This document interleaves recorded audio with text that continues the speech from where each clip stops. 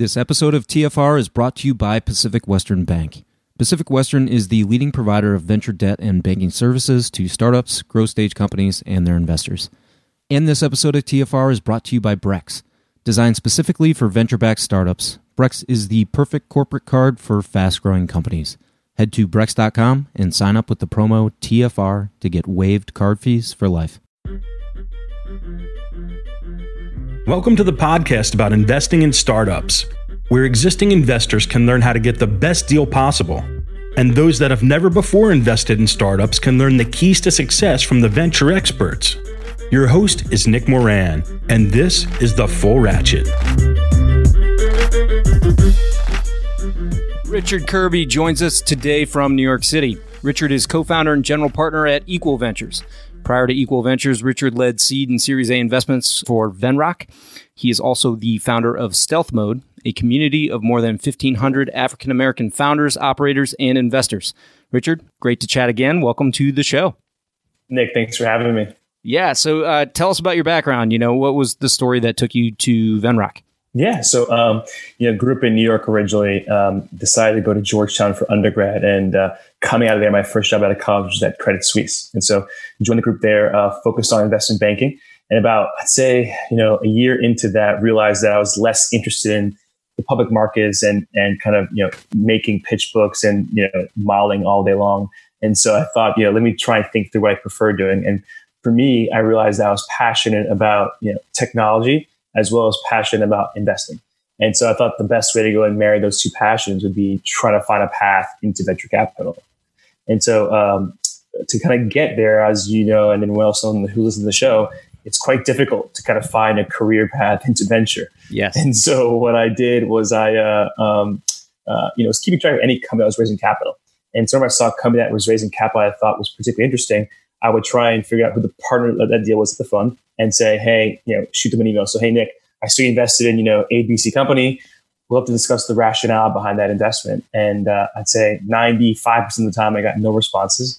But occasionally I got a couple investors to say, hey, happy to chat for 15 or 20 minutes. And, one of those firms that responded was IVP, Institutional Venture Partners. It's a later stage fund in the Bay Area. And, yeah, sure. You can think of them as writing, call it $50 million investments into late stage companies.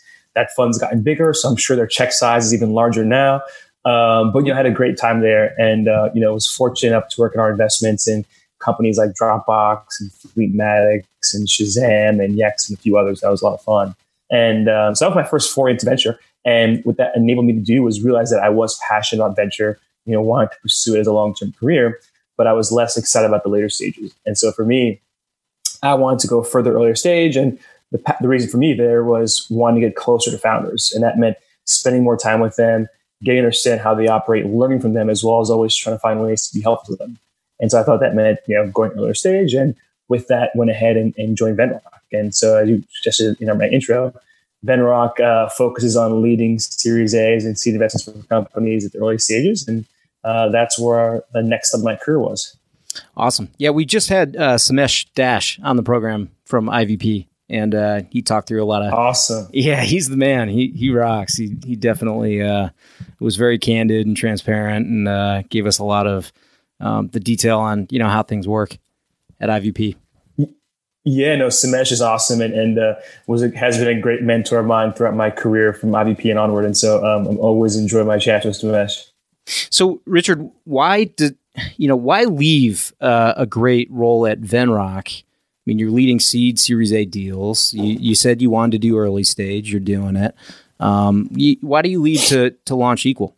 Yeah, I think a couple of reasons. I think that the primary one is though, got the itch to go, even earlier stage. Venrock does do seed investments, but the vast majority of what they do is Series A and occasionally Series B investing. And so for me, it was wanting to kind of focus exclusively on leading and co-leading seed rounds.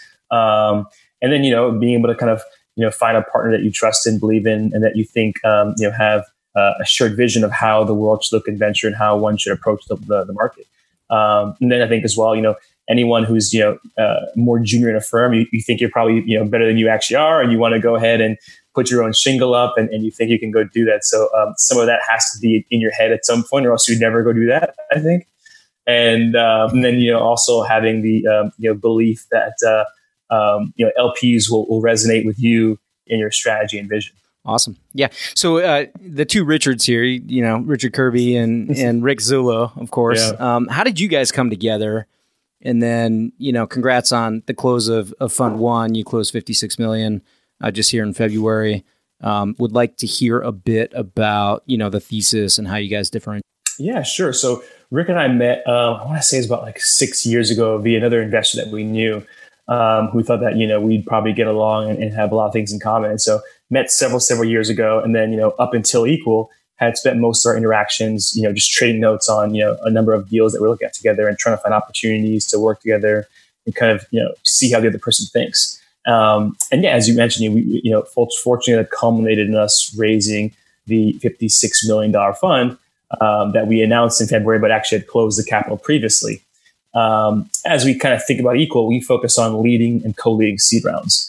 So for us, that means we're generally investing on average $1.5 million into a $2 to $4 million seed round. And we focus on investing in startups that are deploying technology into legacy markets. And, we think historically venture was about investing in the development of technology. So, the building blocks of tech infrastructure, whether that was cloud computing, open source software, the advent of APIs. And when evaluating, technology in the development stage, I think it's really, really important to underwrite the ability for the technical team to build, the technical components of that particular product. Mm-hmm. Whereas in the deployment of technology, we think it's, taking all those building blocks and employing them into, any sector or category that has not yet become tech enabled. And in that scenario, it's less about understanding if the team can build a technically complex problem or product, and more about understanding how they understand their category, their sector, the pain points of their category, and why their solution is uniquely positioned to solve that pain point. And so it's much more understanding the team's knowledge of the market rather than their knowledge of how to technically go build a product. Got it. Good. So you guys are more on the tech-enabled side of things then? You look for established sectors that have building blocks in place, and then people employing tech-enabled solutions to deploy those building blocks in a more effective way? Yeah, I think that's right. So for us, we look at established categories. To name a couple examples, insurance, logistics, retail, childcare, and the elder care market are some categories we've spent more time than others recently. And for us, those are categories that we might call antiquated, but they also are very, very large categories where we think technology has yet to make them, more efficient. And so when we come across founders that are taking that approach, hey, I see this great opportunity in category, things function quite well in this market, but if I can increase efficiency, both the incumbents can gain value from it, and so can I. And so that's, a pitch that really resonates well with us.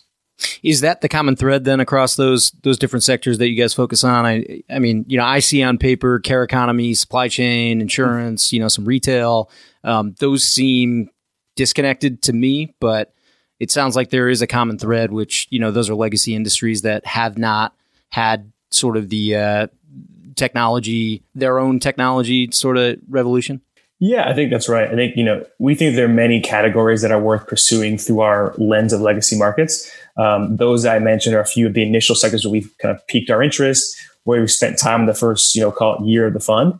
I think that, as you mentioned, the common thread amongst all those is that they're, very older categories, established markets, large categories that have been largely untapped by technology. I think, we could probably rattle off between the two of us that are 10 or 20 categories that fit that mold. Yep. We just haven't spent as much time in those categories yet, but I'm sure we'll sort of tackle more categories in the future of the firm. So you just closed the fund, right? $56 million. I was out in New York City a little over a month ago. Had a chance to chat with you about it. Congrats again. Mm-hmm. And thanks for, hosting a really valuable event. And it was an event where we talked about many of the issues of, how do you raise capital? How do you launch an emerging fund? I'd like to hear from you, like very specifically, what's the best tactical advice that you would give to someone who's raising a fund? Yeah. As you heard that event, it's very, very challenging raising a first-time fund for anyone, no matter what your experience or background may be. And so I think there aren't enough best practices shared. And so I was glad that we can share them in an environment in a private setting. But here as well, I think the most important thing to think about when raising a fund is to target investors that are a fit for your strategy. And be sure to ask LPs up front what they're looking for, so you can get a sense of if this would be a fit for you or a waste of your time. Because for us, we definitely spent a lot of time and wasted a lot of time with LPs that were never going to invest in our fund because they either don't invest in first-time funds, don't want to invest in a fund that's based in New York, don't like seed. I mean, there are a million reasons for an LP to say no. But like investors on the venture side, we want to see what's in the market, right? And so you may take some meetings with folks that you want to learn about the category, but it's still not a fit for you. And so it's super important, as we tell our founders, to qualify investors before talking to them. I think that's super important for anyone who's raising a first-time fund to do that too. And we definitely struggled with that when we were first coming out of the gate because it's hard to raise a fund. You're trying to find capital wherever you can find it. And so you're like, I'll go talk to Nick. I'll talk to anyone to kind of see if I can get a check. But oftentimes, exactly. But oftentimes that can be a waste of time. And so in a world where it's already hard enough, it don't make it any harder than something it needs to be.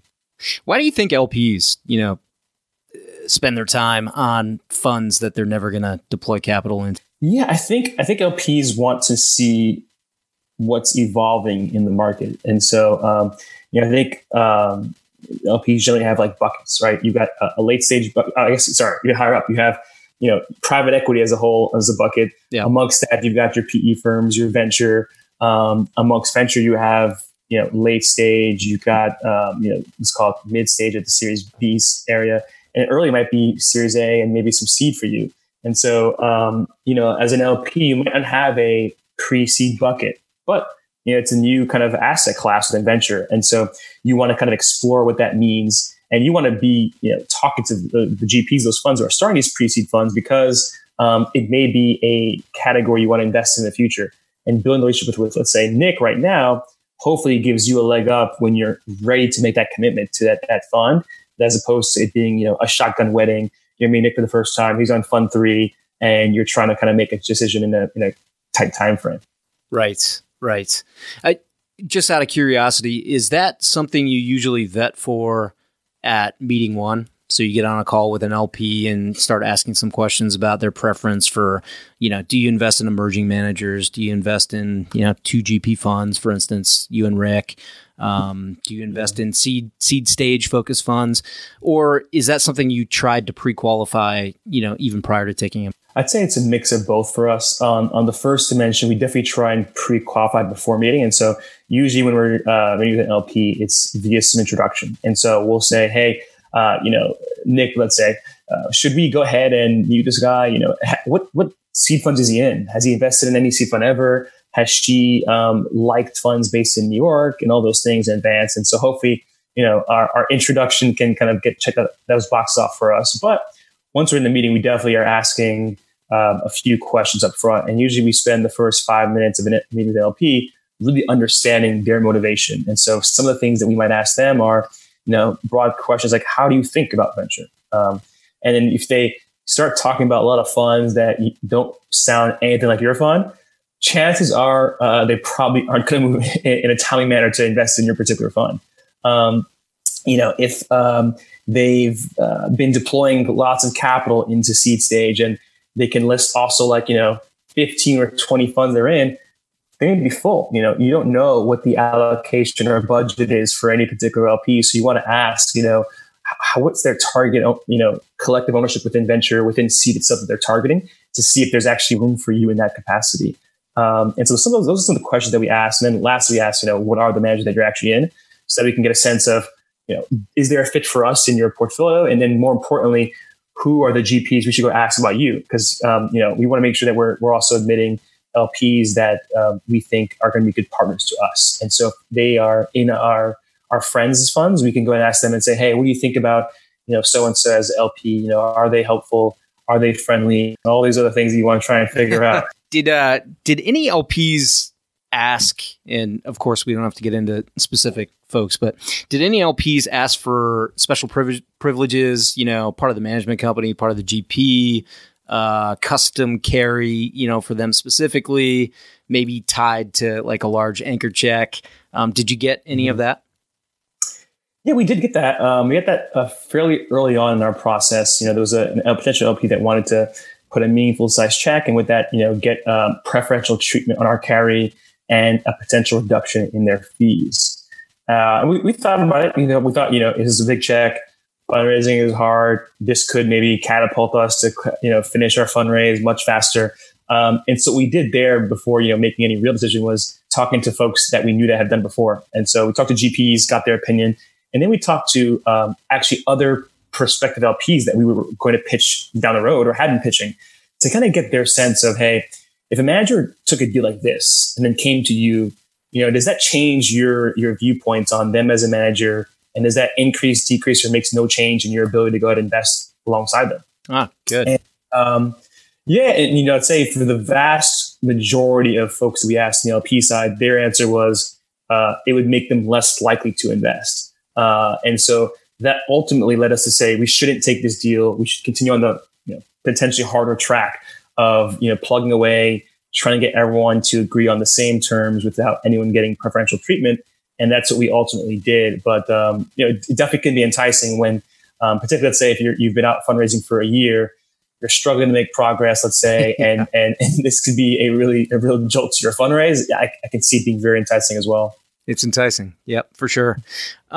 What's maybe the biggest mistake that you made during the raise process that you'd call out to prospective fund managers that, they could avoid making themselves?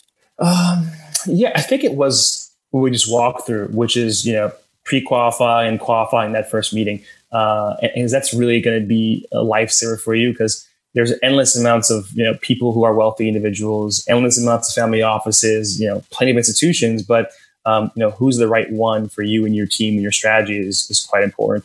And then I guess the other piece of advice I'd add there too is be persistent because LPs will definitely go ghost on you.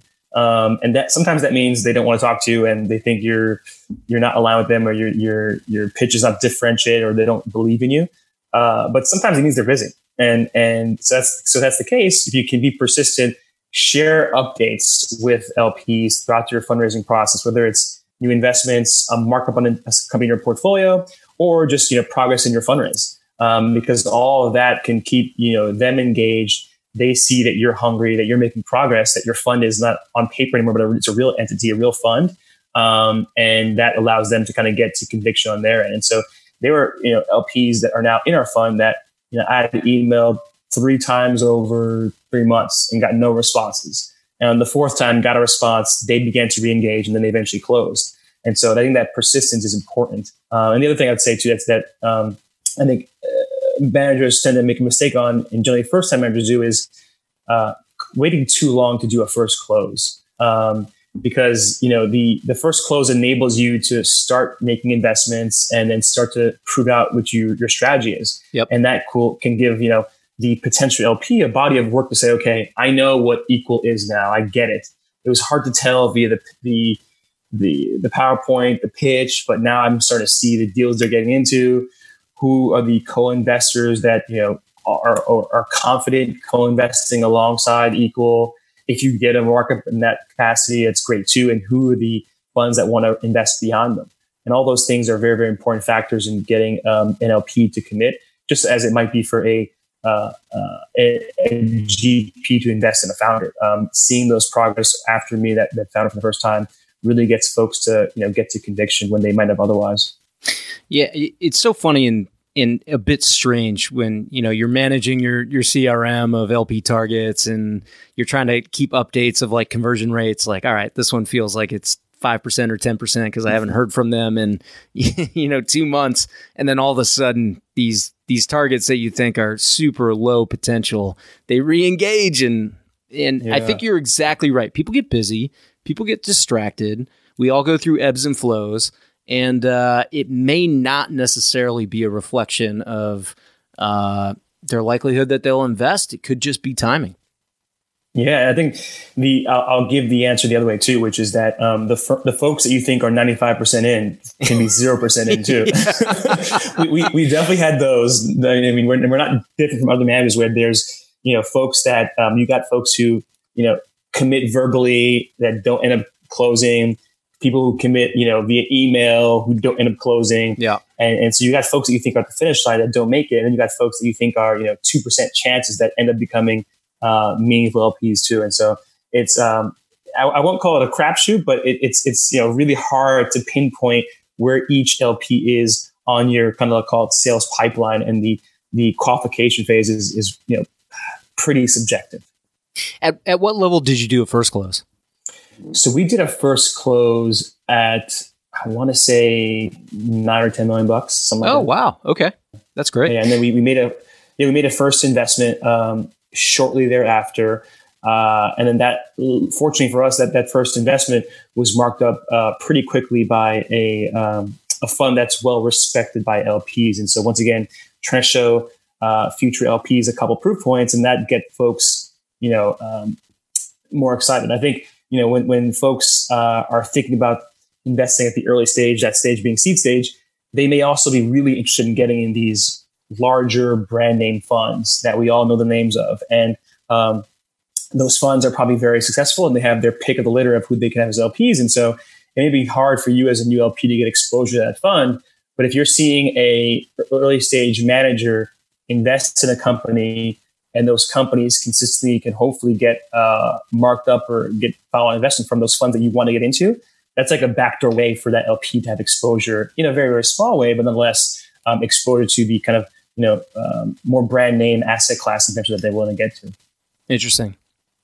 So everyone's favorite topic right now, COVID-19. We have to talk about it a bit here. So we're over a month into sort of this crisis breaking and the pandemic. You guys are early in your fund cycle, right? Multiple years of initial check deployment in front of you. Has the deployment strategy changed at all given the environment? Yeah, I would say it hasn't changed yet for us. I think we're definitely in different times today, but we're still pretty new into those times. And so I think we're all still evaluating what that means for us going forward. So, generally we're targeting 4 to 6 investments per year as a firm. So our deployment pace is fairly deliberate to begin with. And so we don't anticipate that change to occur with this current environment. We know great companies are built in bull and bear markets. And with that said, we do 4 to 6 investments a year. It doesn't mean we're going to do one every single quarter. Maybe it means Q2 is slow, and then we see it ramp up in Q3 and Q4. But sure. I think in general for us, we're still kind of aiming to hit that 4 to 6 investments per year. We've done 2 so far in 2020. So, we're pretty much on pace, and our plan is to continue that, but not to continue just because we want to, but continue because we think there are going to be opportunities out there that we want to get invested in, be very excited to do so. But, if things change and we see, man, we're just not seeing really high quality deal flow that we think is a reflection of the deals we want to be in. We are not pressured by any means to kind of ramp up our pace, continue our pace in that capacity. So 4 to 6, or was it 4 to 8 deals a year? 4 to 6? 4 to 6. 4 to 6, yeah. Right. Yeah. So that's 2 to 3 per partner, right? You and Rick. Mm-hmm.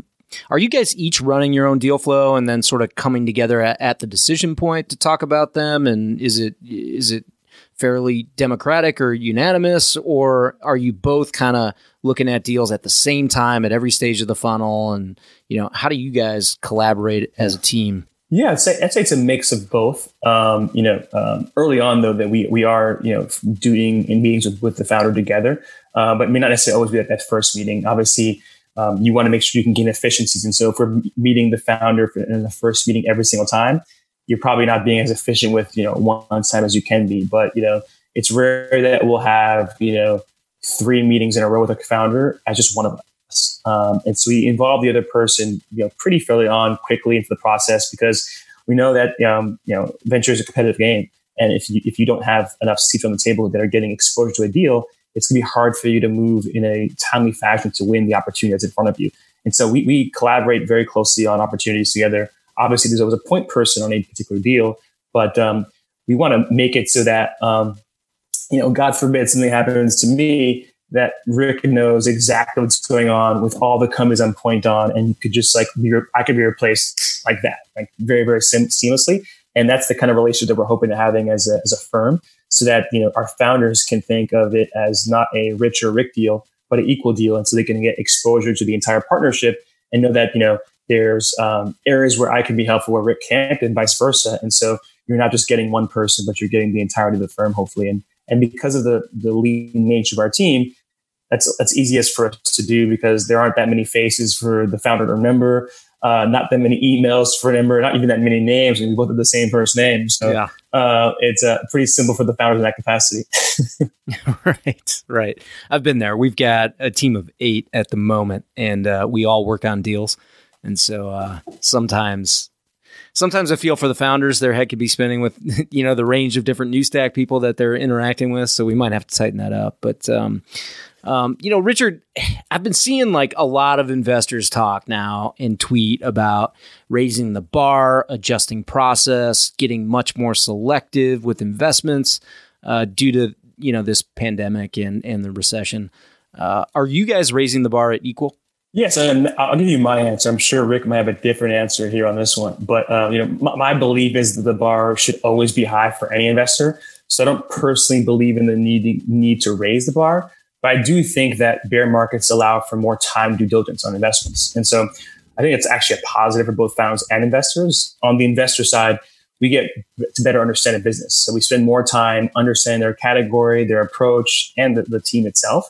And I think the founder gets more time to understand if, this investor is a good fit for them, for their team, for their business, and can be helpful. And so I think the extension of the time to complete a deal might get longer, but I don't necessarily think that the bar, should be raised. Now, if you're a firm and you've got, I'd say, different size deal structures and different mandates for that, I understand why you might need to, raise the bar there. So let's say I'm a multi-stage firm. And for me, on a seed deal, I only need to see 2 of my partners need to see the deal rather than all 5 of us. You might want to elevate that to be all 5, given the environment going forward. I get that. But here at Equal, we generally are writing the same size check, targeting the same size ownership in every single deal. And so there isn't much room for us to kind of, adjust the bar up and down at any given time frame.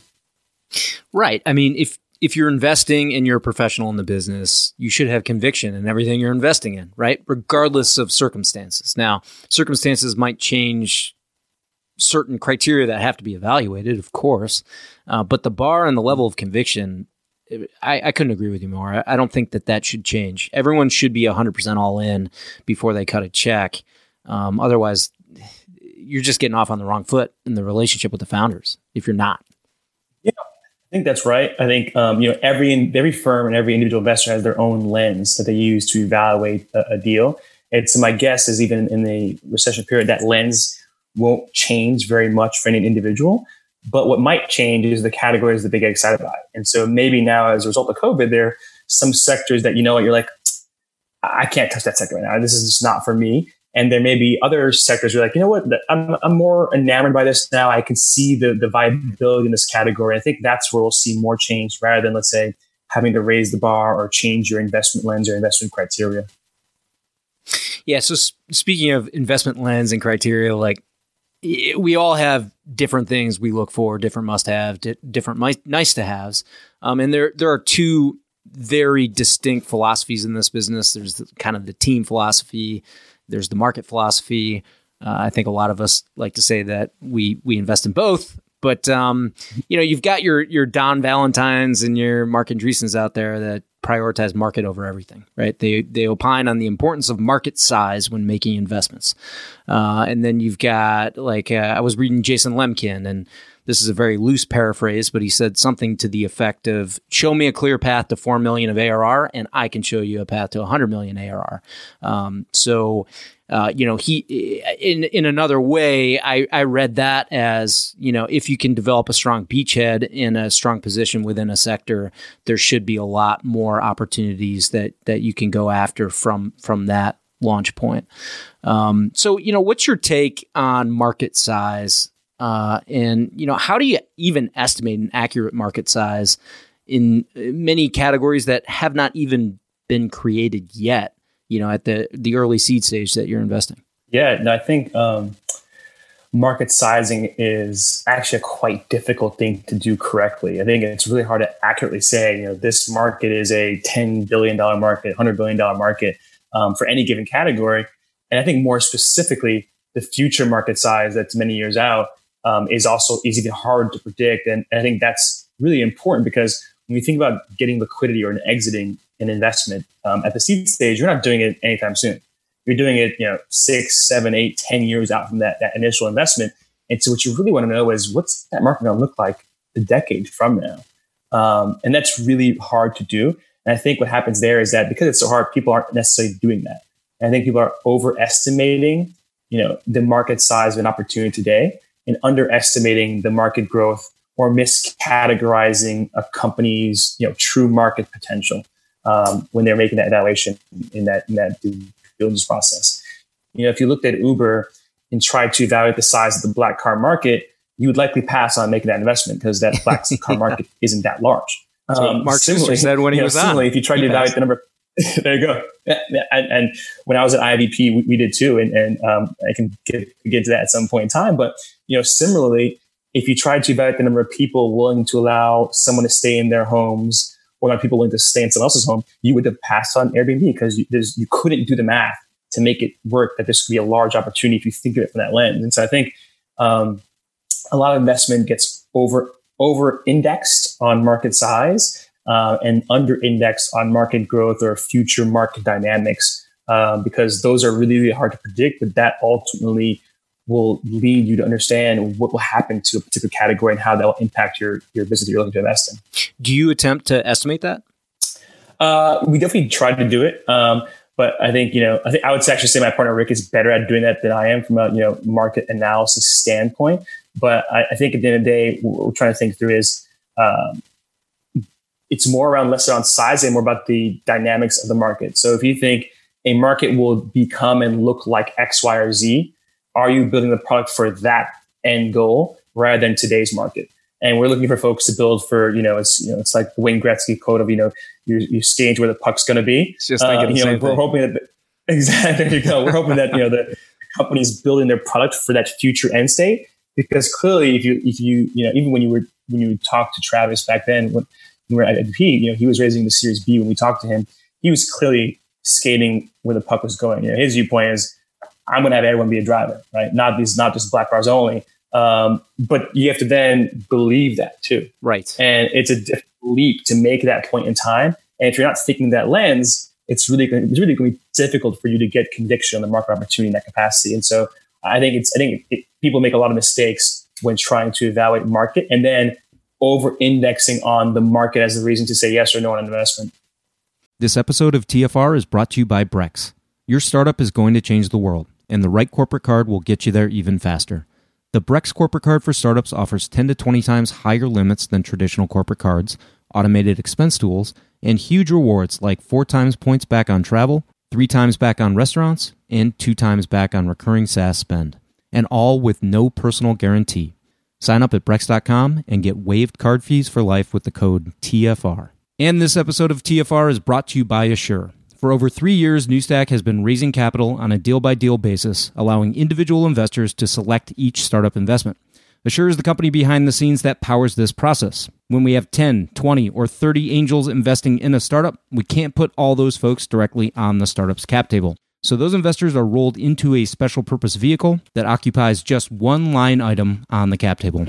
And Assure handles all ongoing fees, finances, and K1s for us. We pay a one-time upfront fee and avoid all the required yearly admin filings and bills. If you run an angel group, or you would like your LPs to invest in deal-by-deal sidecars, go to assure.co/TFR for 20% off your first SPV. And this episode of TFR is brought to you by Pacific Western Bank. Pacific Western specializes in providing financial services to startups, growth stage companies, and their investors, helping to navigate financial obstacles by providing access to funds and expertise. Pacific Western's customized products and team of venture banking specialists provides a banking experience designed specifically with startups and VCs in mind. If you run a tech company, or if you invest in tech companies, it's strongly advisable that you build a relationship with the folks at Pacific Western. Go to pacwest.com to learn more. So do you lean on the founders then to help you understand, where the puck is going and how a market will evolve? Or are you and Rick doing your own market scenario planning and saying, for the care economy or for supply chain or for retail, here's how we think this market may evolve over the next 5 to 10 years? Yeah, it's a mix of both. And we like it to be like a healthy back and forth between the founder and us as a team, because, we have our opinion. We've done research in your space beforehand. We think, the market will look like X, Y, or Z. But also as a founder, you're doing it day in and day out. And so you should have a more intimate viewpoint on the opportunity. And our viewpoint is, okay, on day one, are we aligned? If we're aligned, pretty good. That's a good spot to be. But if we're not, we want to understand, where we're wrong, where you're right, or vice versa. And that means do more homework on our end, or it means talking to folks in our networks that we know that category better than we do. And so we're trying to validate these hypotheses with, the actual incumbents, the executives at the larger companies in that category, to get their viewpoints on where they think the market's going, to help us understand if we should be, making an investment in a company that we think has the right vision for the future. And so it's always a mix of us doing our own work as well as working with the founders to understand how they think the market's going to evolve. Because if you can get right how the market will evolve, that's where you can really, get some great returns for your LPs and your founders and everyone involved. Yep. So while we're talking about scenario planning and contingency planning, you guys published this framework for COVID-19 on Medium. It was sort of a tool and a framework for startups, right? How should startups respond to the impending crisis and the recession across different scenarios? So can you give us kind of the broad strokes on the framework? Sure. Yeah. I mean, the broad strokes for us was, for this scenario of COVID-19, it's generally for our founders, them being very early stage, the first time that they're ever experiencing, in a recession or just like, a destruction of their category. And so, I think it's easy for a founder to say, hey, all right, let me go find my game plan. But in reality, there shouldn't be a game plan. There should be options involved. And because you have no idea what's coming next. You don't know if COVID-19 is a 1 week blip, 1 month, 1 year, 6 months. And so our viewpoint there was, let's think with our founders together and figure out, how would you, plan your business based on a variety of scenarios of how this recession will impact your business. And so it's really meant to be a forward-looking exercise to discuss the impacts of the crisis, today, in the future, and in a variety of different scenarios. And so, and they were meant to be seen as both categorical. So, what's the impact on your sector across these different dimensions and the different scenarios, as well as what does that impact mean to your business from a hiring, revenue, burn perspective. And if you can lay out them in like, a scenario planning of 3 to 4 or 5 scenarios, you can make a much more clear path forward for you and your company. It's easy, I think, for anyone when, times like this come about to operate from a place of fear because, your hair's on fire. Maybe you're running out of cash. You're planning to raise in 3 months and now that plan is gone. And instead of like, having your hair on fire, take a deep breath, relax, think about the various scenarios here, ask for advice, whether it be your investors, your employees, your advisors, even family and friends, because that will help you kind of calm things down, realize that, the world's not ending and there's actually a viable path for you here going forward. And you just got to think where that path might be. And it can be different for every company. So if I'm the founder, I'm managing my cash position, of course. I'm seeing how this environment is affecting top line, bottom line, variety of different factors. And then you've kind of got a matrix of sorts so that the founder can say, oh, if, cash position drops here, then I should be doing X, and Y. Yeah, it's definitely a matrix of sorts. So we got, you can think of it as like an Excel table with, 3 columns over the top, each, different impacts. And so, a 1 to 2 month shutdown, a 2 to 4 month shutdown, a, 6 to 12 month shutdown. And what's that impact on your revenue, your runway, head counts, operations total, and then the higher level impacts on your sector, and, the necessary steps that must be taken based on those scenarios. Does that mean that fundraising gets pushed out further? Does that mean we need to have a hiring freeze? Does that mean that we need to lay off people, unfortunately? And then, what are the longer term impacts for the sector? And so is your sector negatively impaired for a decade? Does this actually improve your sector? Actually, we're using Zoom right here, right? So does this improve the category and the viability of your business? It could perhaps. or maybe it's a neutral impact for your company and it's more like a temporary blip. All those things are put in one, easy format. That way it's easy for you to kind of understand what you need to worry about and what you don't have to, and easy for you to kind of share that with folks that you want their opinion on, because it's too hard for someone to come in blind and give you feedback on your business when everything's scattered around.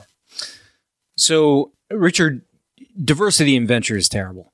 I was speaking with Frederick Gross he's at Storm Ventures professionally. He has also launched Black VC, and we were talking through some of his efforts and some of their initiatives a few months ago.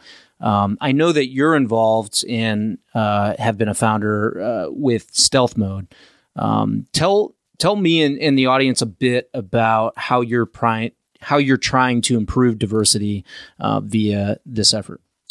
Yeah, I think you're right. Diversity in venture and tech broadly is abysmal, to put a word to it, I guess. And fortunately, there are a number of people and initiatives looking to improve on the lack of diversity in venture and tech broadly. You mentioned obviously Frederick and Black VC. They're doing a great job trying to promote African Americans within the venture capital community with mentorship, access to opportunities and so forth, which is fantastic. And there are a couple others as well that I work with or I know about as well. You mentioned Stealth Mode is that I co-founded with Charles Hudson, and it's a community for African Americans in tech. So across the Bay Area in New York, we have over 1,500 members that are comprised of African American founders, operators, investors, and in every functional area of a tech company and the venture capital industry. And you can think of it as like an offline and online community that possesses mechanisms to enhance everyone's ability for more access to the community. Asking questions, hiring, raising capital, anything that we would need to support an ecosystem is involved within Stealth Mode in itself. But there are other things that other programs and initiatives I've seen that work quite well as well. And so there's also Hadiya Mujid runs a program called HBCU.VC. So it's a fellowship for students at HBCUs that trains and educates them in the world of venture capital.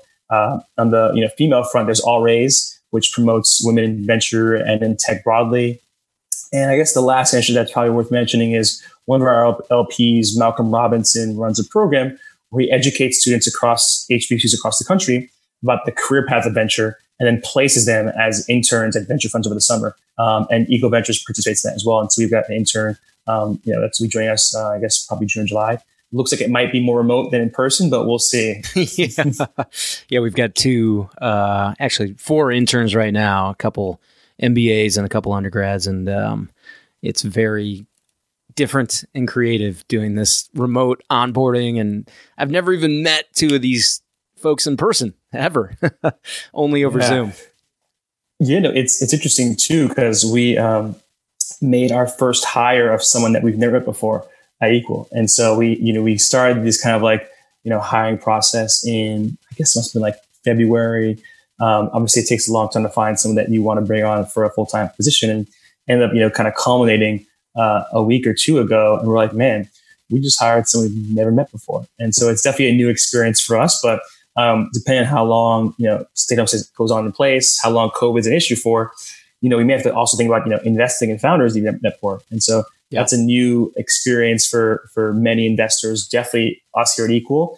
And so we're trying to think through, what are the ways in which you can evaluate that? Because, it's easier to kind of mask deficiencies via phone, not as hard via video, but still possible. In person is really hard to do. And so that's why that in-person touch is always important for us. But if we have to, we'll find ways to do without it.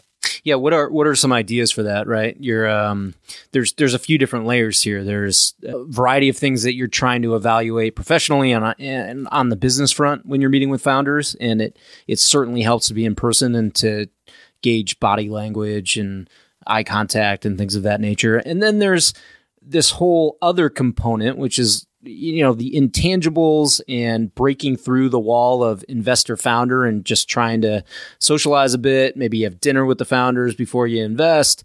Maybe you create, more of a partnership that way and a collaboration. You get to know them as people. That's going to be very different. I won't claim that it's harder, but it's definitely going to be a lot different over Zoom. I heard, I can't remember the investor, but an investor yesterday mentioned that he did he did like a yoga class or something with a founder for 45 minutes to just to try to figure out a way to connect on a different level. So I don't know. Do you guys have any thoughts or ideas for, how you're going to be able to get to conviction and make decisions without meeting people in person? Yeah, I mean, we don't have the right answer yet, for sure. I think we've kind of come to the conclusion on our end is just more sessions. And so, you want to spend more time on video than you do in person, and also making sure that you can meet more of the team. People can give you a virtual tour of their office. I know that you and I are both big college basketball fans, and this COVID-19 came down and also not only destroyed March Madness, but destroyed the recruitment for high school athletes going to colleges. And so now, we've seen, high school students getting virtual tours of the athletic stadium, the gym, the lockers room, and so forth. Well, we'll probably need to do some of that too, a virtual tour of the team, the office, making sure a team actually exists, an office actually exists somewhere. And, I think it's just going to be more and more sessions to get more comfortable with somebody rather than you could in an in-person session. Or if someone is 3 blocks from your office in New York, to be able to walk over, those things are hard to do in a scenario where we're all in our homes. And so our viewpoint is it'll be trial by error, and we're prepared to go try. Yeah, one of our internal metrics here is to try and get faster and faster with making decisions and getting answers to founders. We're trying to get better at that and to not string these things along longer.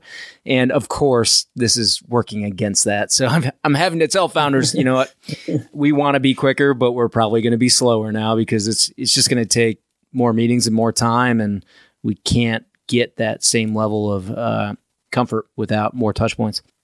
Yeah, I think that's right. I think, on the founder side, what could be helpful on their end is just, having more prepared. And so if you got, more, whether it's your deck, if you are, actually in market, financials, all those things, but if you just got more detail on your business, on your market, the investor's going to make an investment memo on you. And so the more you can help that person fill out their memo, the higher likely they're going to get the conviction, and also the higher likely they're going to do it faster in a time that you prefer. And so I think, this time period may allow founders to think more about their business themselves and actually be better at pitching their business, because it's going to be hard to convey it via video. When I was at Venrock, we had offices in Palo Alto, New York, and in Boston. And so at any given time, a founder was pitching to 2 other offices over video. Oh, interesting. And we had there what we called the video discount, because invariably, whoever was in the room with the founder thought the founder did a great job. Whoever was on video was like, no, I don't know, that Nick guy didn't come across, compelling to me. He didn't really answer the question on, market size or, go to market, what it might be. And so it's really hard to, jump to the screen and get someone excited by something via video as it is in person, when they can see your excitement and passion for it. And that's something that, we have to get used to. That's super interesting, though, that the video call investors were more bearish than the in person. That's really good to know. Huh. Yeah. I guess if you get a super positive sign over video, then that's good. That's right. Well, I think fortunately for us, it is over video right now, but we're all in video together. And so it's a level playing field rather than having someone in person and over video. And so, we'll see how it plays out.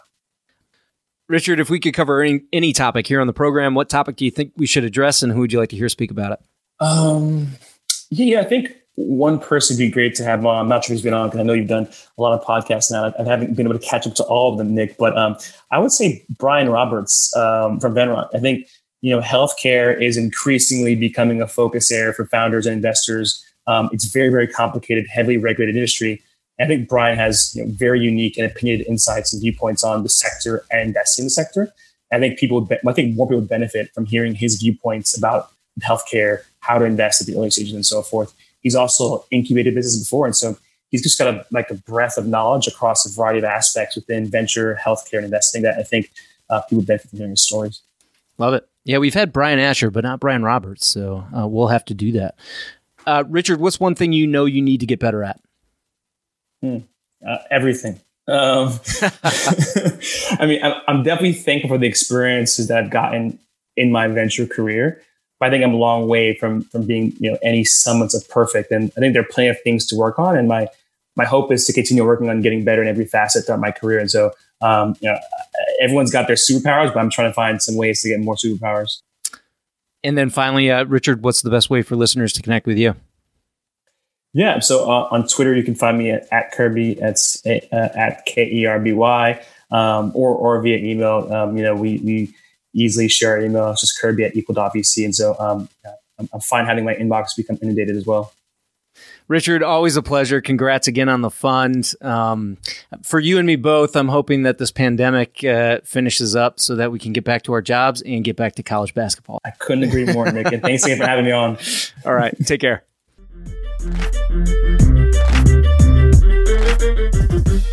That will wrap up today's episode. Thanks for joining us here on the show. And if you'd like to get involved further, you can join our investment group for free on AngelList. Head over to angel.co and search for New Stack Ventures. There you can back the syndicate to see our deal flow, see how we choose startups to invest in, and read our thesis on investment in each startup we choose. As always, show notes and links for the interview are at fullratchet.net. And until next time, remember to over-prepare, choose carefully, and invest confidently. Thanks for joining us.